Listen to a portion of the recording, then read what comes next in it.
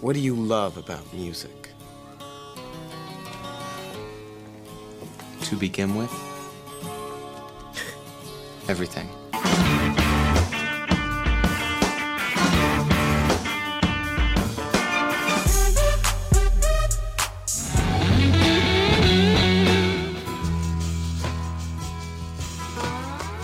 Putting on a great show is the most important thing you can do. One great rock show can change the world. Welcome to Sound Opinions from Chicago Public Radio and American Public Media. I'm Jim DeOrgatis, the pop music critic at the Chicago Sun-Times. And I'm Greg Kot. I write about rock and roll for the Chicago Tribune. Today on the world's only rock and roll talk show, Jim and I review U2's latest stadium tour and trace their path from art rockers to music giants. Plus, we'll review the new album from underground metal heroes, Anvil. Support for Sound Opinions is provided by founding sponsor Alltech Lansing and their new mixed speaker system, the next generation boombox for iPhone and iPod. Online at alltechlansing.com. You're listening to Sound Opinions, and time now for some music news.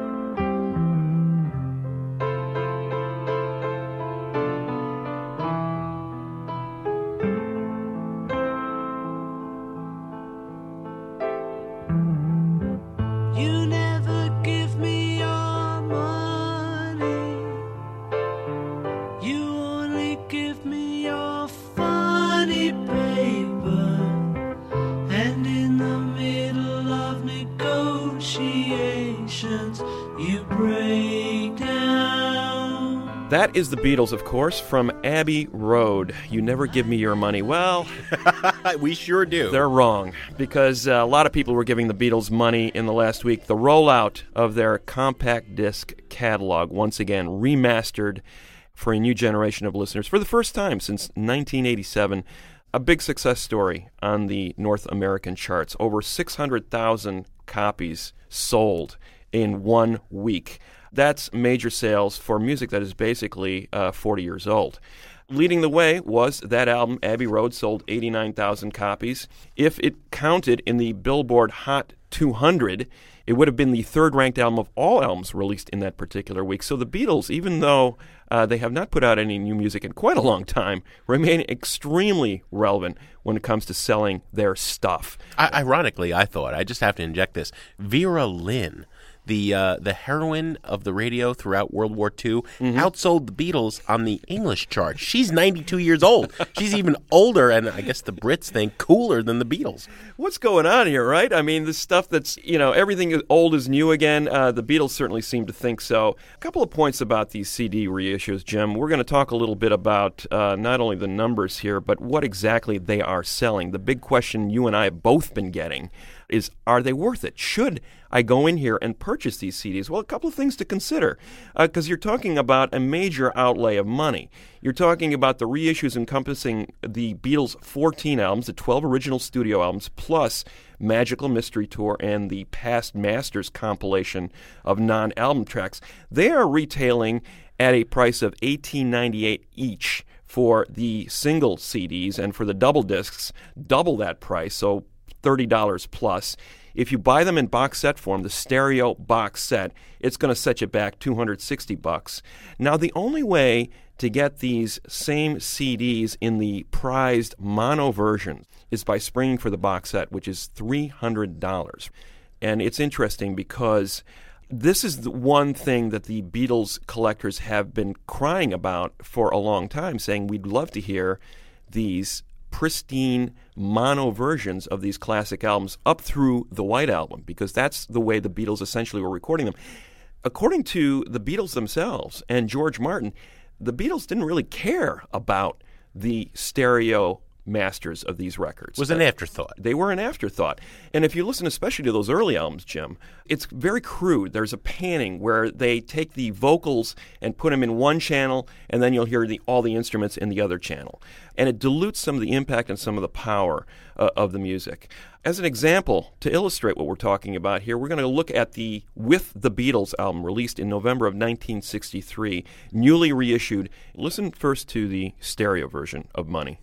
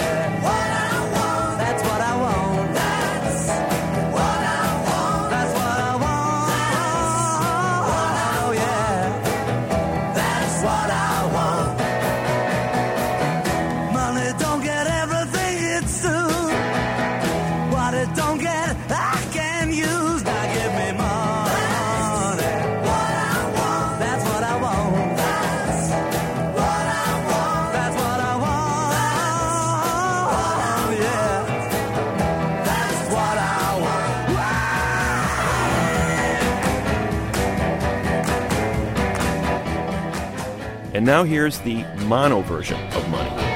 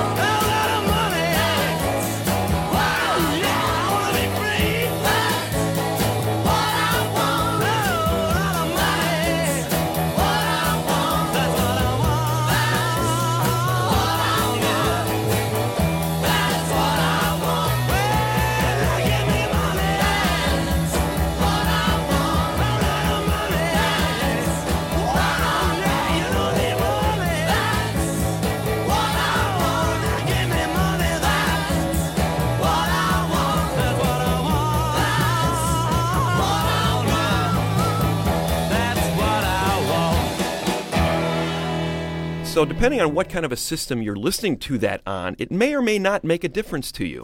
Right. And Jim, one of the arguments that I would have about these fine remasterings, I think they sound brilliant. I mean, there's no arguing that the music itself is spectacular, but it really depends on what you're listening to this music on to fully appreciate what's going on here. If you're going to listen to this on your iPod or through your car speaker system, you may want to think twice about whether or not you want to reinvest in some music that you already have. If you're that guy in the old Maxell commercial, Yeah. in the chair perfectly situated behind the 10-foot-tall speakers that are so powerful they're going to blow your hair back, Right. yeah, invest in this. But that, means you have a $10,000 stereo system, right? Yeah. And so the money involved here to buy both of these boxes, upwards of $500, the mono and the stereo, is just absurd.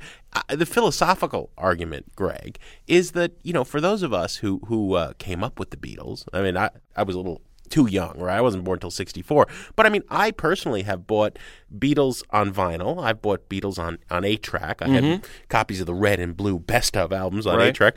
I bought all the first Beatles CDs. Wow, how many times are you going to expect us? We're moving to a model in the music industry where, the Neil Young box set or some of the video games, have broadband access where you can update the music, sometimes for a nominal fee, sometimes for free. as new stuff is released. I mean, like, shouldn't you have gotten a coupon at some point once you spent your first couple of $100 on Beatles music that, like, in the future, if we make this sound better, you can update it for a discount? And if you are going to sell it to us again, you've got to give us something extra. In this case, there are no real extras other than the fact that the sound is a lot better. That's significant. There's no doubt about it. But they could have easily fit those mono mixes on the discs with the stereo mixes and given it to us for the price of one disc. Instead, you're making us buy it separately, and not only that, perhaps the most prized aspect of this you can only buy as a $300 box set. I mean, I think that's just poorly done, and I think that's a big diss of their fans. So, Greg, just to wrap this up, because everyone's been asking us, buy it, burn it, trash it, how do we grade these boxes? I think if you've never heard the Beatles, you should buy this stuff. They were a good band. If you already have this, you don't need it again. Yeah, burn it.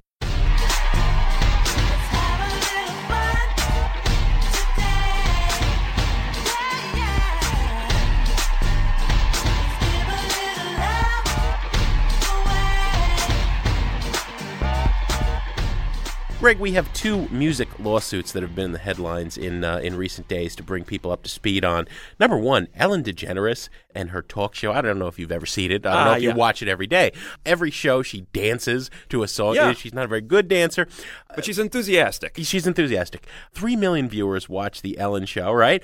She has not been paying for the music rights for any of the songs. And now the 4 biggest record companies are suing her for, copyright infringement for playing these songs without permission. More than 1,000 tunes, everything from Thriller to Good Vibrations.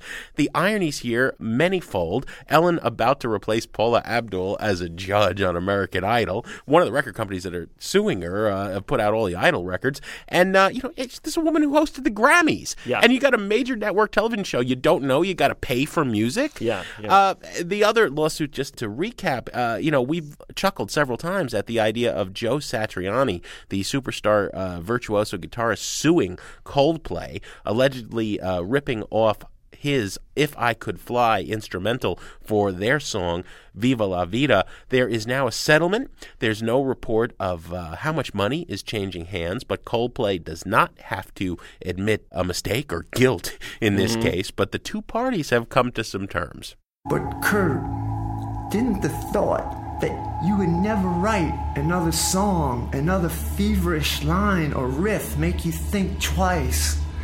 That's what I don't understand, because it's kept me alive above any wounds.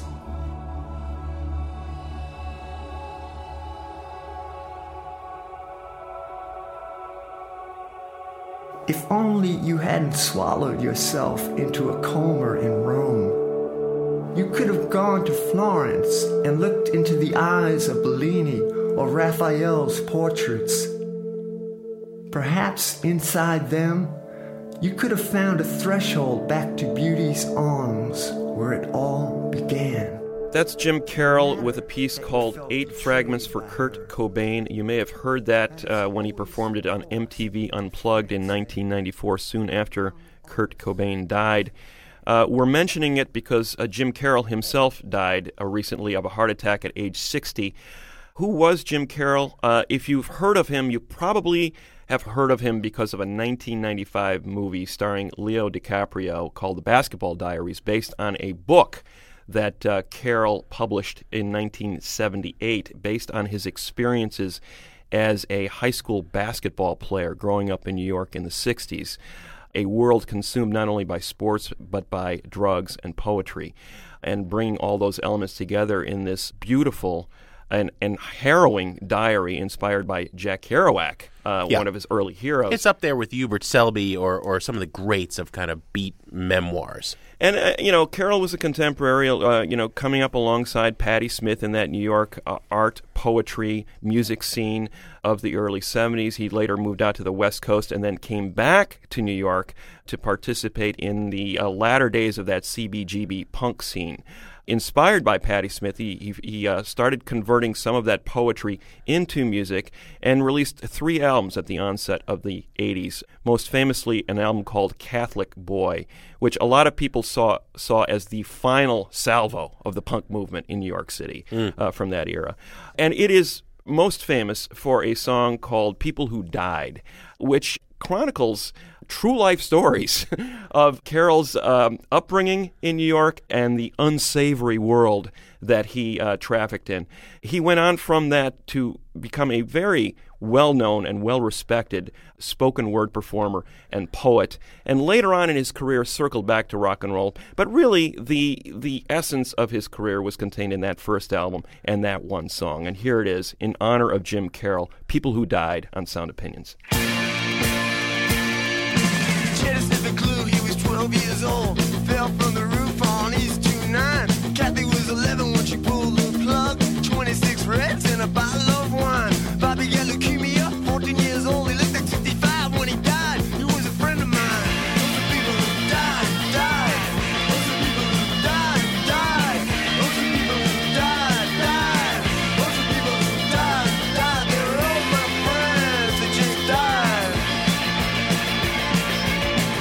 Georgie let the gimmicks go rotten, so they died of hepatitis in upper Manhattan. Slime in Vietnam, bullet in the head. Bobby OD'd on Drano on the night that he was wet. There were 2 more friends of mine, 2 more friends that died. Those are people who died, died. Those are people who died, died. Those are people who died. Those are people who died, died. They were all my friends and they died. Mary took a drive out from a hotel room. Bobby hung himself from a cell in the Tubes. Judy jumped in front of a subway train. Eddie got slit in the jugular vein. And Eddie, I miss you more than all the others. And I salute you, brother. Those are people who died, died. Those are people who died, died. Those are people who died, died. Those are people who died, died. All my friends are when you died.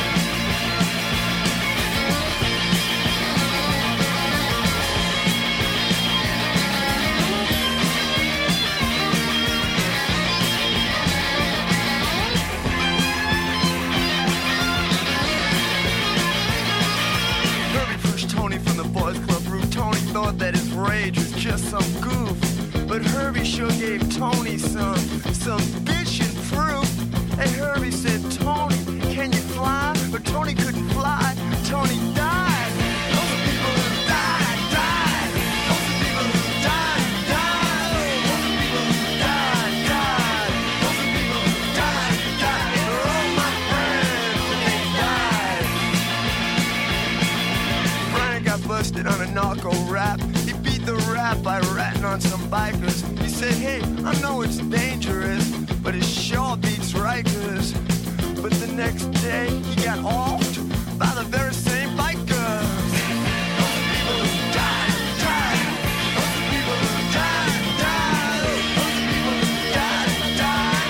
Those are people who died, died. All my friends and when he died.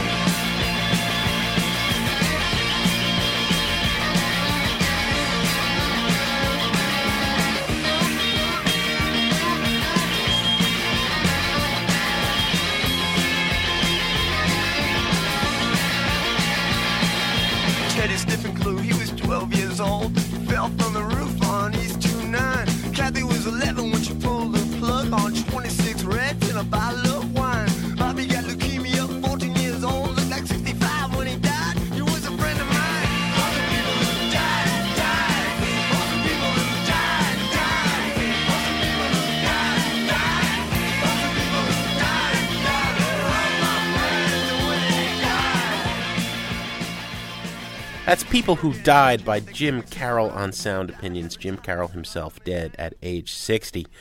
We're going to take a short break on Sound Opinions from Chicago Public Radio and American Public Media. And when we come back, Greg and I will look at the past, present, and future of U2.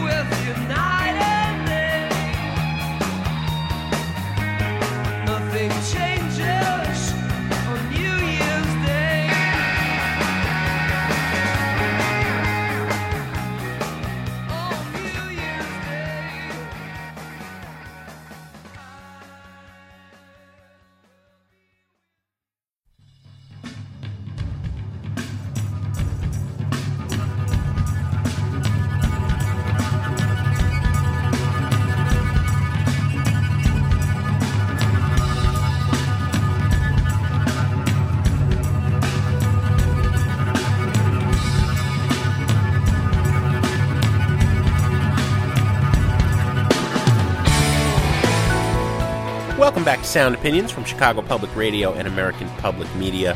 I'm Jim DeRogatis. My partner is Greg Kot, and that is U2 with the song Breathe from their latest album, No Line on the Horizon. It has been opening every show of every concert around the world they've been playing so far on their 360 Degrees tour. Crossed Europe, 88,000 people in Wembley Arena. Finally got to America, started in Chicago. You and I, Greg, were there at Soldier Field as they played 2 nights to 66,000 people a night. You know, when you think about it, there are only a handful of bands from the 70s and the 60s who are at that superstar stadium-filling level. You know, there's the Rolling Stones. Springsteen can do it if he wants. There's Jimmy Buffett for whatever reasons. But nobody from the 80s and 90s who were contemporaries of U2, although they were kind of neck and neck with REM for a long time, nobody since the superstars of the 70s has been able to fill stadiums. U2 is still doing it. The question, is it worth doing? Yeah, well, you know, when we went to this tour, the first thing you see as you walk into the stadium is a contraption, a stage that is in fact bigger than the stadium. I mean, it literally towers over the upper balcony in some cases. The Claw. A 90-foot tall custom-built stage. There's 3 of these things that they are dragging around the world with them, topped by a 54-ton cylindrical video screen, which is unique in my experience of going to see a show. I've never seen anything quite like it. As I said, fans are calling it the Claw. Personally, I think I've seen better spaceships built out of duct tape and PVC piping by the Flaming Lips, but whatever. It's supposed to be a relic from another world. It is, and it requires a fleet of personnel. 500 people are being trucked and bussed around the country, 190 buses and trucks to move this contraption around and get all the people around that need to put it up. Another 2,000 in each city to run the show. It is a huge, huge mega corporation we're talking about here, the modern-day U2. You and I have both been naysayers about U2 in the past on this show. We have both been naysayers about stadium rock on this show. It is going away. Let's face it, the industry is shrinking. The idea of these big boffo bands being able to fill stadiums around the world, that era is ending. Well, and good riddance. I don't think a rock performer really is giving a rock performance if he or she cannot see the eyes in the last row. And I think what we're really talking about here, Jim, is spectacle. The idea of not so much a rock show, but something else. Something where the combination of the spectacle and the technology and the venue and the hugeness of the event combines with the music to create something else. And very few, I would say maybe one band does that with any degree of success, and that might just be U2.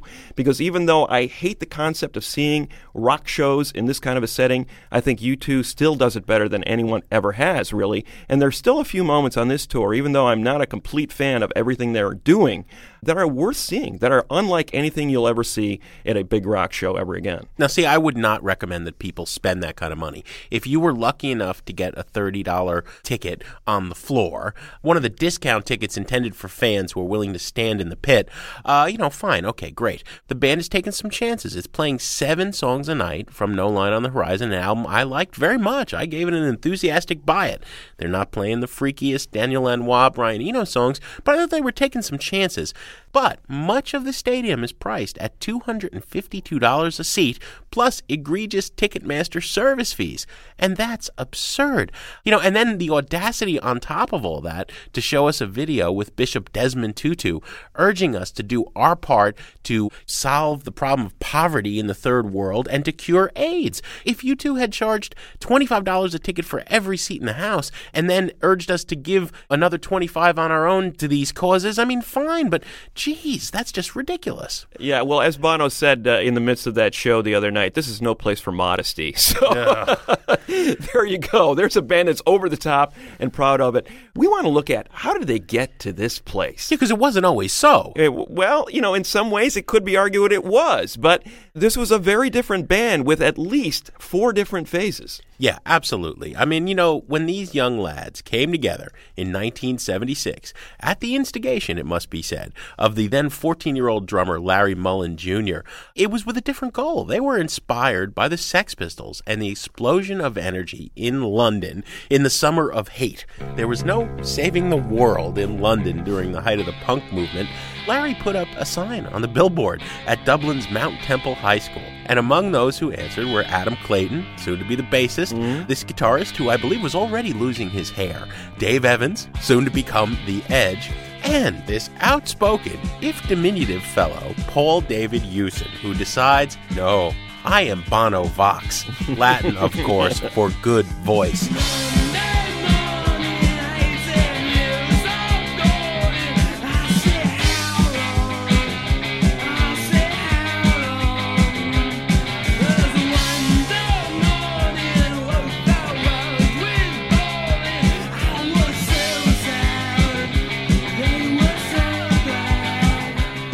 I guess you can argue the pretension was there from the beginning, Greg, but when I first heard Boy in 1980 when it was released, and then the records that followed, October in 81, War in 83, they really didn't sound like anything else. I think that's the beginning of post-punk.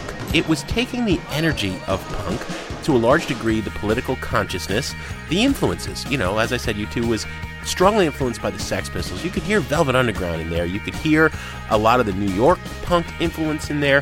The rhythms were stripped down. Things were moving. Things were minimal. But at the same time, they added something. It was a minimalism, but it was ambient. The production on those early records by Steve Lillywhite, who would go on to do 8 records total. He still comes in and out of the career, has throughout their 30 years. Yeah. It breathed. You know, the parts were really simple, but there seemed to be a lot of space. It was like they were playing on a mountaintop, or maybe in a huge, empty cathedral. Well, I'll give you 2 bands, Jim, that I think they were coming straight out of, and that I think don't often get credit for influencing those early U2 records. First of all, the Edge's guitar sound, Hail is so revolutionary. Go back and listen to Keith Levine, Public Image Limited. Absolutely. And you will see where the Edge got a lot of his guitar sound.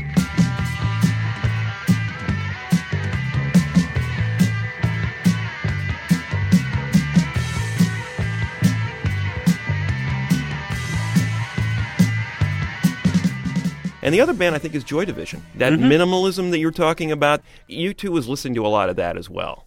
I remember the first time I saw them at the Palladium in New York City. Bono was already doing that kind of crowd-rousing stuff. At the end of the show, he was waving a white flag. Yeah. And, impressionable young Jim DeRogatis, I think it was 14 or 15, I thought, this is a little silly. I'm kind of being moved by this, but this is just a little silly. What is this guy excited about?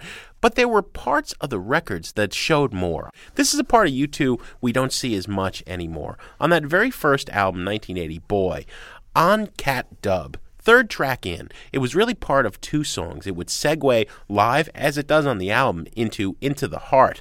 But here's a song that has very little. There are a few sparse lines of vocal. There's this haunting melody that Bono delivers. The biggest hook in the song is wordless, and there's all this space around it. The guitars sound like a vibraphone, or maybe it's just the echo of the guitar. You don't even know what's really carrying the song along. It's Gaelic on Cat Dub for The Black Cat. And Gavin Friday, one of Bono's closest buddies, swears that this is about an affair that Paul David Hewson had when he was on a brief split from his wife. He's now been married to Ali for decades, right? But this was about an affair apparently gone wrong. There's a haunting quality to this song that has nothing to do with the stadium-shaking bombast we often get. This is my favorite U2. This is the U2 that Eno and Lanois would amplify later, but there it is on the first album. Here it is on Sound Opinions, on Cat Dub by U2.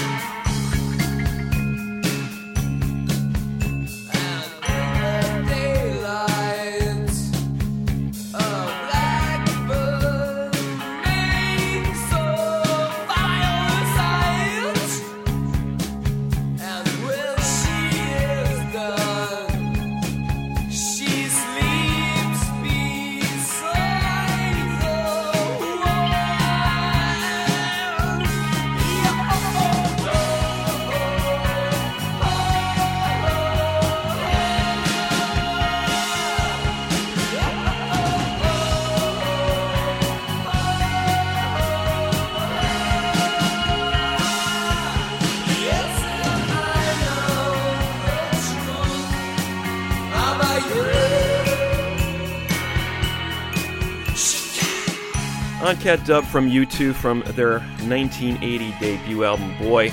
Those first three albums, kind of a trilogy, Boy, October, War, where the anthems started to really become a big part of their sound. New Year's Day, Sunday, Bloody Sunday.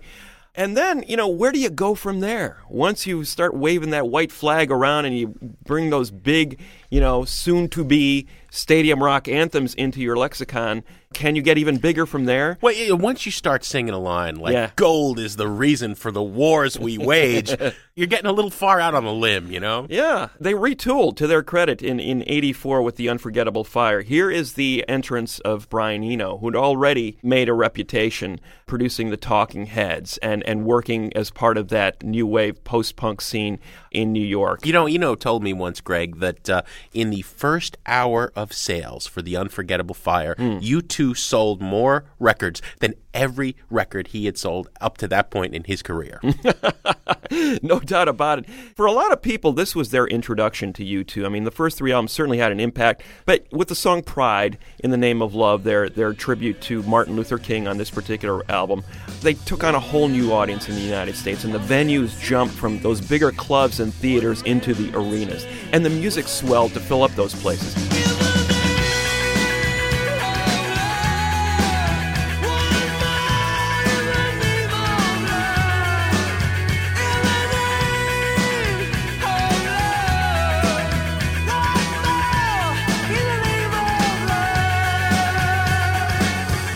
Eno, I think, had a role in bringing up some of that atmosphere that you were talking about in those early records. He amplified that aspect of it, and I think what makes The Unforgettable Fire such an interesting album is the fact that they were experimenting with some of this more textural and atmospheric stuff, and maybe dialing back on some of the anthems. But what bothers me about it is the Bono world-conquering personality is here in force, and those American influences start creeping into the music in a big way. That Elvis Presley in America song, or 4th of July, those are the kind of things that, are bad seeds for future growth in this band.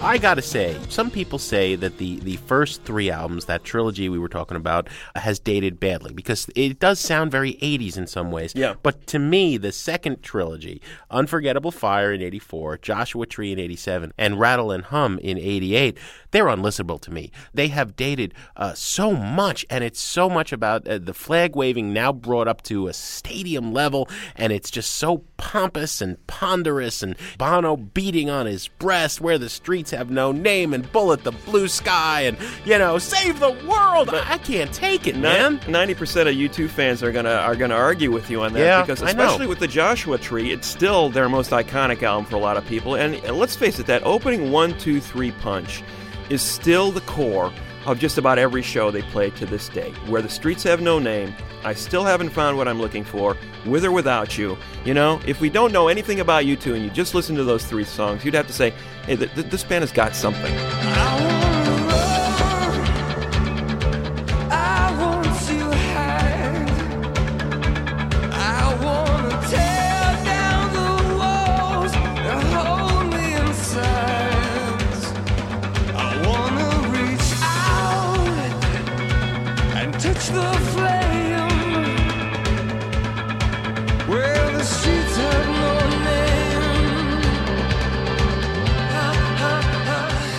The problem was that the tours that started to grow around these albums, as documented with Rattle and Hum, the band really got full of itself. I mean, some of the stage pattern, I think the music is less embarrassing in some ways than some of the things that are coming out of Bono's mouth. This is a song Charles Manson stole from the Beatles, and now we're stealing it back. Yeah. I mean, stuff like that. That's the annoying part of U2 in the late 80s. And to their credit, I think they kind of read their own press and then said, we need to go away for a while. Well, I think there were two things happening. We're talking about the beginning of Phase 3. It is one of the bravest and most daring reinventions, I think, in rock history, in terms of a band saying, we are going to toss out what we have become. As you said, they're filling stadiums and arenas after the Joshua Tree. They have become Rattle and Hum. They've become self-important. The alternative era is happening. It's no coincidence that Achtung Baby, the beginning of Phase 3 of U2's career, comes out in 91, the year punk broke, the year of Nevermind, the year in the UK of Loveless by My Bloody Valentine. I think they felt the tide shifting, and they realized how silly they had become when you see the band in Rattle and Hum. And now the Messiah, Bono the Messiah, Save the World, becomes Macfisto, an alter ego on stage, which is basically a combination Carnival Barker, Las Vegas Lounge Lizard, and Satan, because he's got devil horns, right? And both the music on Achtung Baby and the stage show that would follow, Zoo TV, were just absolutely brilliant.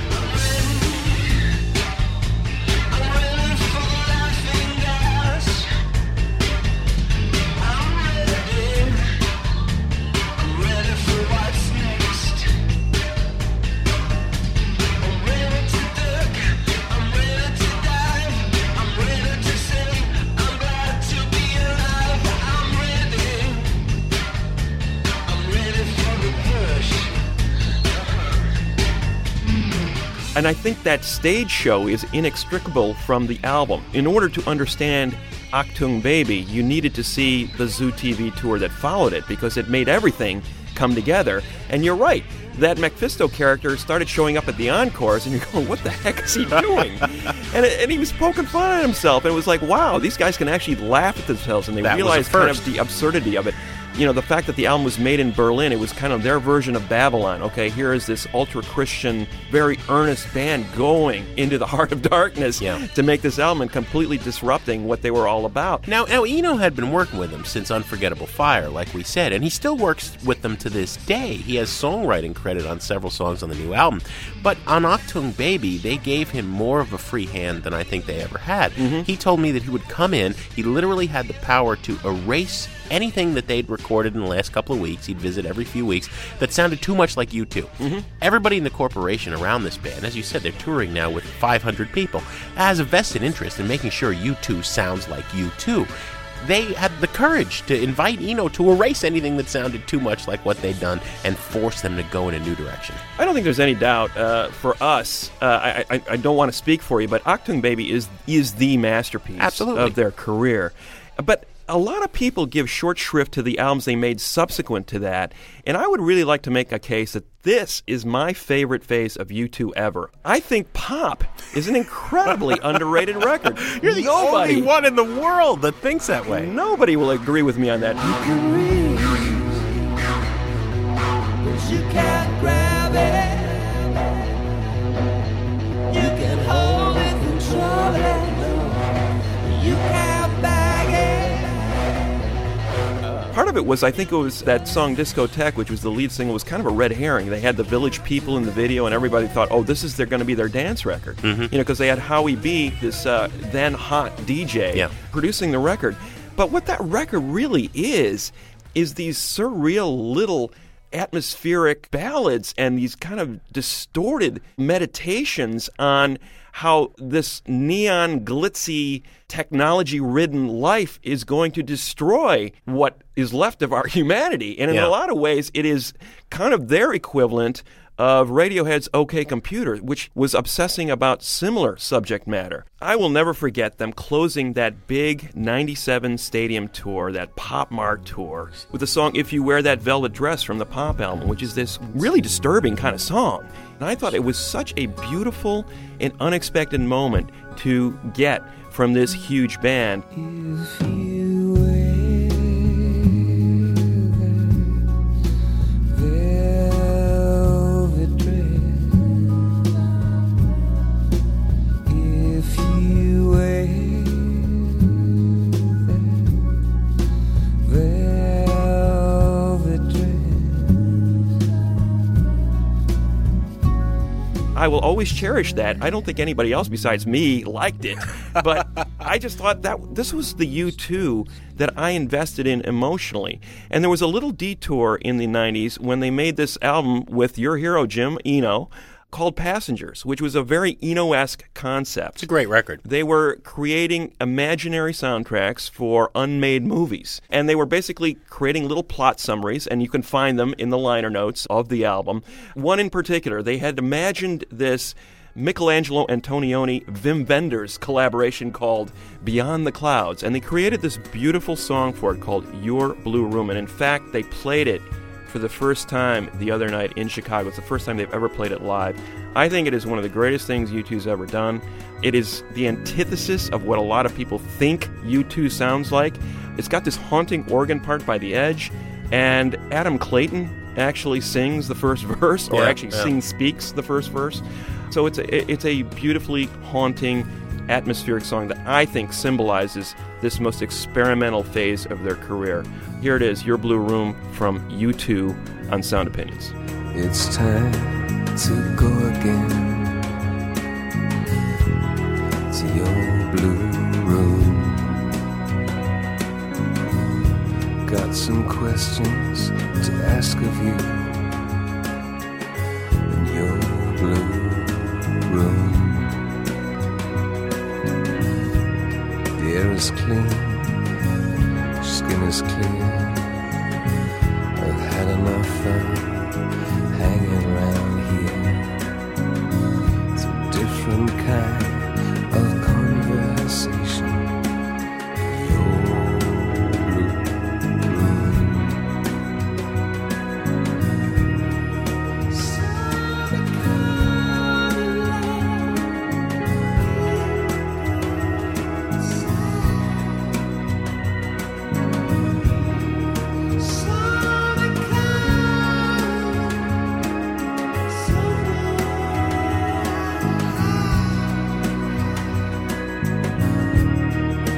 Time is a string of pearls.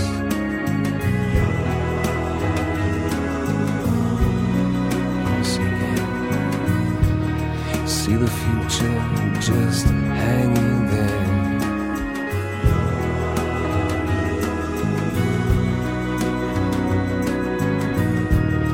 A new frame, a new perspective, looking down on my engines.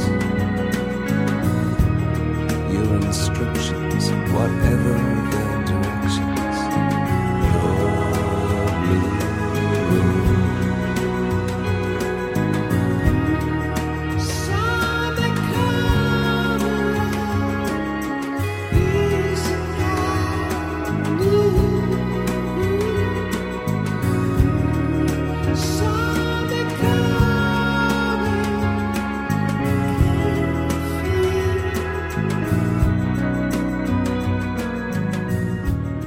That's Your Blue Room by U2 in the Passengers, guys, with Brian Eno on Sound Opinions. You're right, Greg. Fascinating stuff. Unfortunately, in the new millennium, U2 turned away from the experimentation, made two albums that were kind of U2 by numbers, going back to a little hodgepodge of everything they'd done before, and then really surprised us with No Line on the Horizon. I, in particular, loved it. You were enthusiastic about much of it. On tour, they're trying to be something for everyone again. And that's what inspired us to look back. If you want to comment on U2 or anything we talk about on Sound Opinions, give us a call on our hotline, 1-888-859-1800. You can also email us at interact@soundopinions.org or talk to us on Facebook.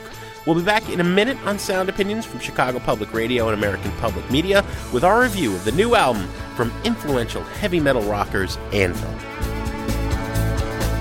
Give me one more chance and you'll be satisfied. Give me two more chances, you won't be denied. When my heart is where it's always been, my head is somewhere in between. Give me one more chance, let me be a lover tonight. You're the real thing. You're the real thing.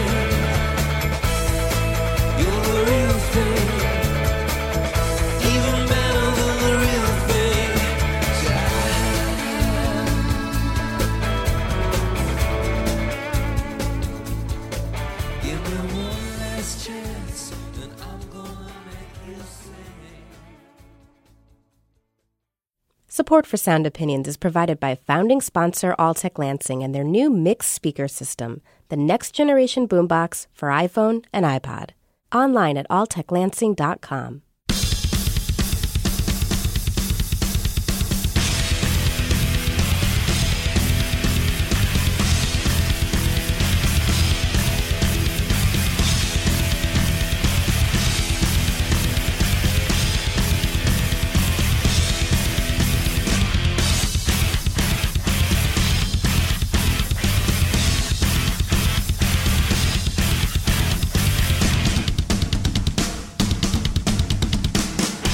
Welcome back to Sound Opinions from Chicago Public Radio and American Public Media. You're hearing a little bit of Anvil with a song called Axe to Grind. And yes, this Toronto band does have a bit of an axe to grind with their new album. It's called This Is 13. It has been available on their website for a while now, but it is getting officially released because of a lot of news and buzz surrounding this band that has been around since the 70s. The main reason that there is new interest in this Toronto heavy metal band is a 2008 documentary film called Anvil, The Story of Anvil. It sounds like some Spinal Tap ripoff, but in fact, it is a very loving documentary. There is humor in it, but it is in a charming way about these heavy metal lifers who have basically devoted their life to this style of music without commercial success and become extremely influential in spite of the fact that they have had no real notice outside of the metal community.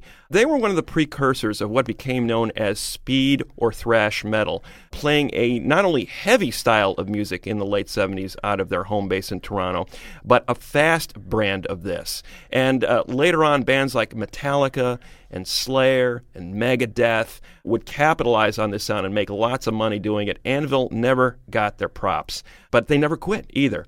And the two core members in the band, the two founding members, Steve Kudlow and Rob Reiner, are still there. Kudlow, the vocalist and guitarist, Reiner, the drummer. Kudlow and Reiner are once again at the heart of This Is 13.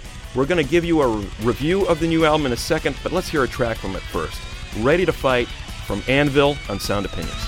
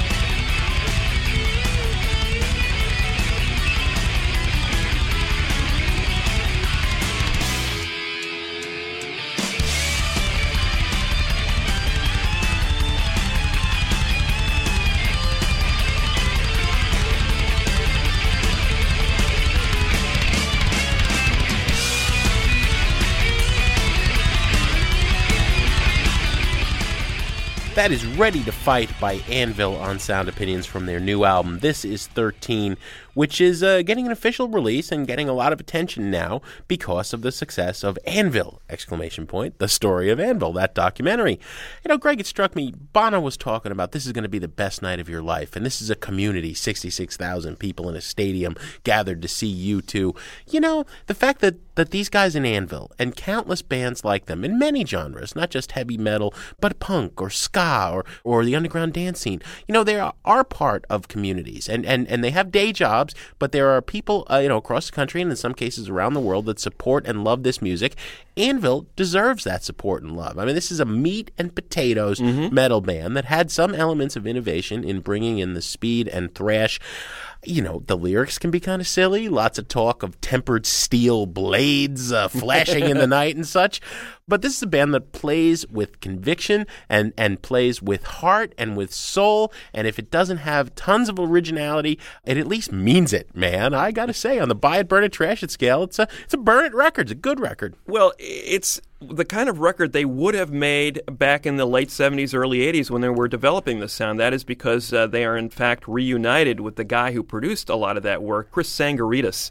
Basically, the sound is unchanged since then. They are not making any pretension to being a new band or reinventing their sound in any way. They're basically doing the same thing on their 13th album that they have done on the 12 previous records. And they're not a band on the level of, like, Motorhead. They're not on that level, even though Motorhead has essentially made the same album over and over again. But, it's interesting, the similarities between Kudlow's vocal style and Lemmy's. You kind of wonder which came first. I mean, Lemmy obviously had that run in Hawkwind, but Kudlow's style is very similar to that sort of gruff, no-nonsense style of singing. Not for nothing do they call them Lips. Exactly. But the guy who really kicks it into gear for me is Reiner. There is some rumor, and maybe you would know better about this than me, Jim, but supposedly Reiner was one of the pioneers of that double kick drum setup that has become de rigueur in metal circles. He's a great drummer, no doubt about it. I don't know if he invented that. But anyway, it sounds great. The lyrics are nothing to write home about, but then again, the music is what it always has been, which is great speed metal. I love that sound. These guys deserve your money. Come on. So you're saying buy it. I'm saying buy it. I'm saying burn it. Enthusiastic either way you look at it. Mr. Scott, what do we have on the show next week? Next week, Jim, we have a review show highlighted by new albums from Pearl Jam and Monsters of Folk, which includes My Morning Jacket's Jim James and Bright Eyes' Connor Oberst. Greg, as always, we have some thank yous to say on the way out. Sound Opinions was produced by our ace team of Todd Bachman, Jason Saldana, and Robin Lynn. And our executive producer, our fearless leader, a guy we've seen dancing in his office to The Ellen Show, is Tori Southside Malatia.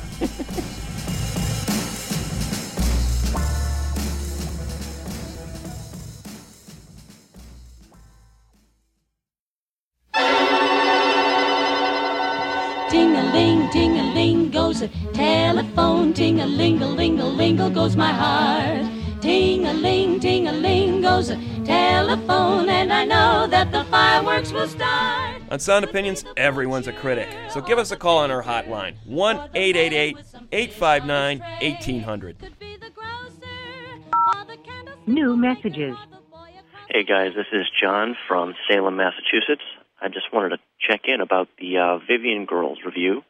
Based on that review, I bought the record, and I thought it was going to be right in my wheelhouse.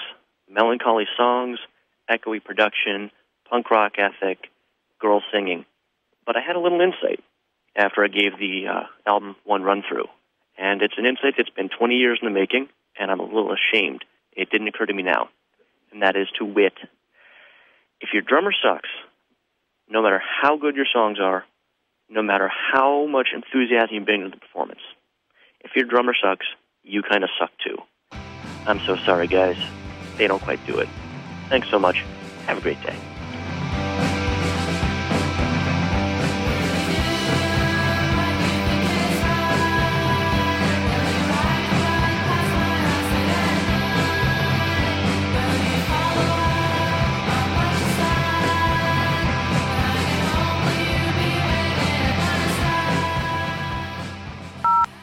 Oh, hi. I just wanted to thank you for playing Green as a Desert Island Disc. I love that album. I still remember when I bought that album, I had read an article or review in the Village Voice, and then I happened to be in Iowa City for some reason, and I found it in a small record store, and then played it for weeks on end. I never understood why they never became big. Anyway, thanks a lot. My name's Linda Zemer. I'm in Chicago. Thanks. I know that everything is different now. She's grown it down and to me the way I. She thinks that we must get together sometime. I think that I must be right out of her mind.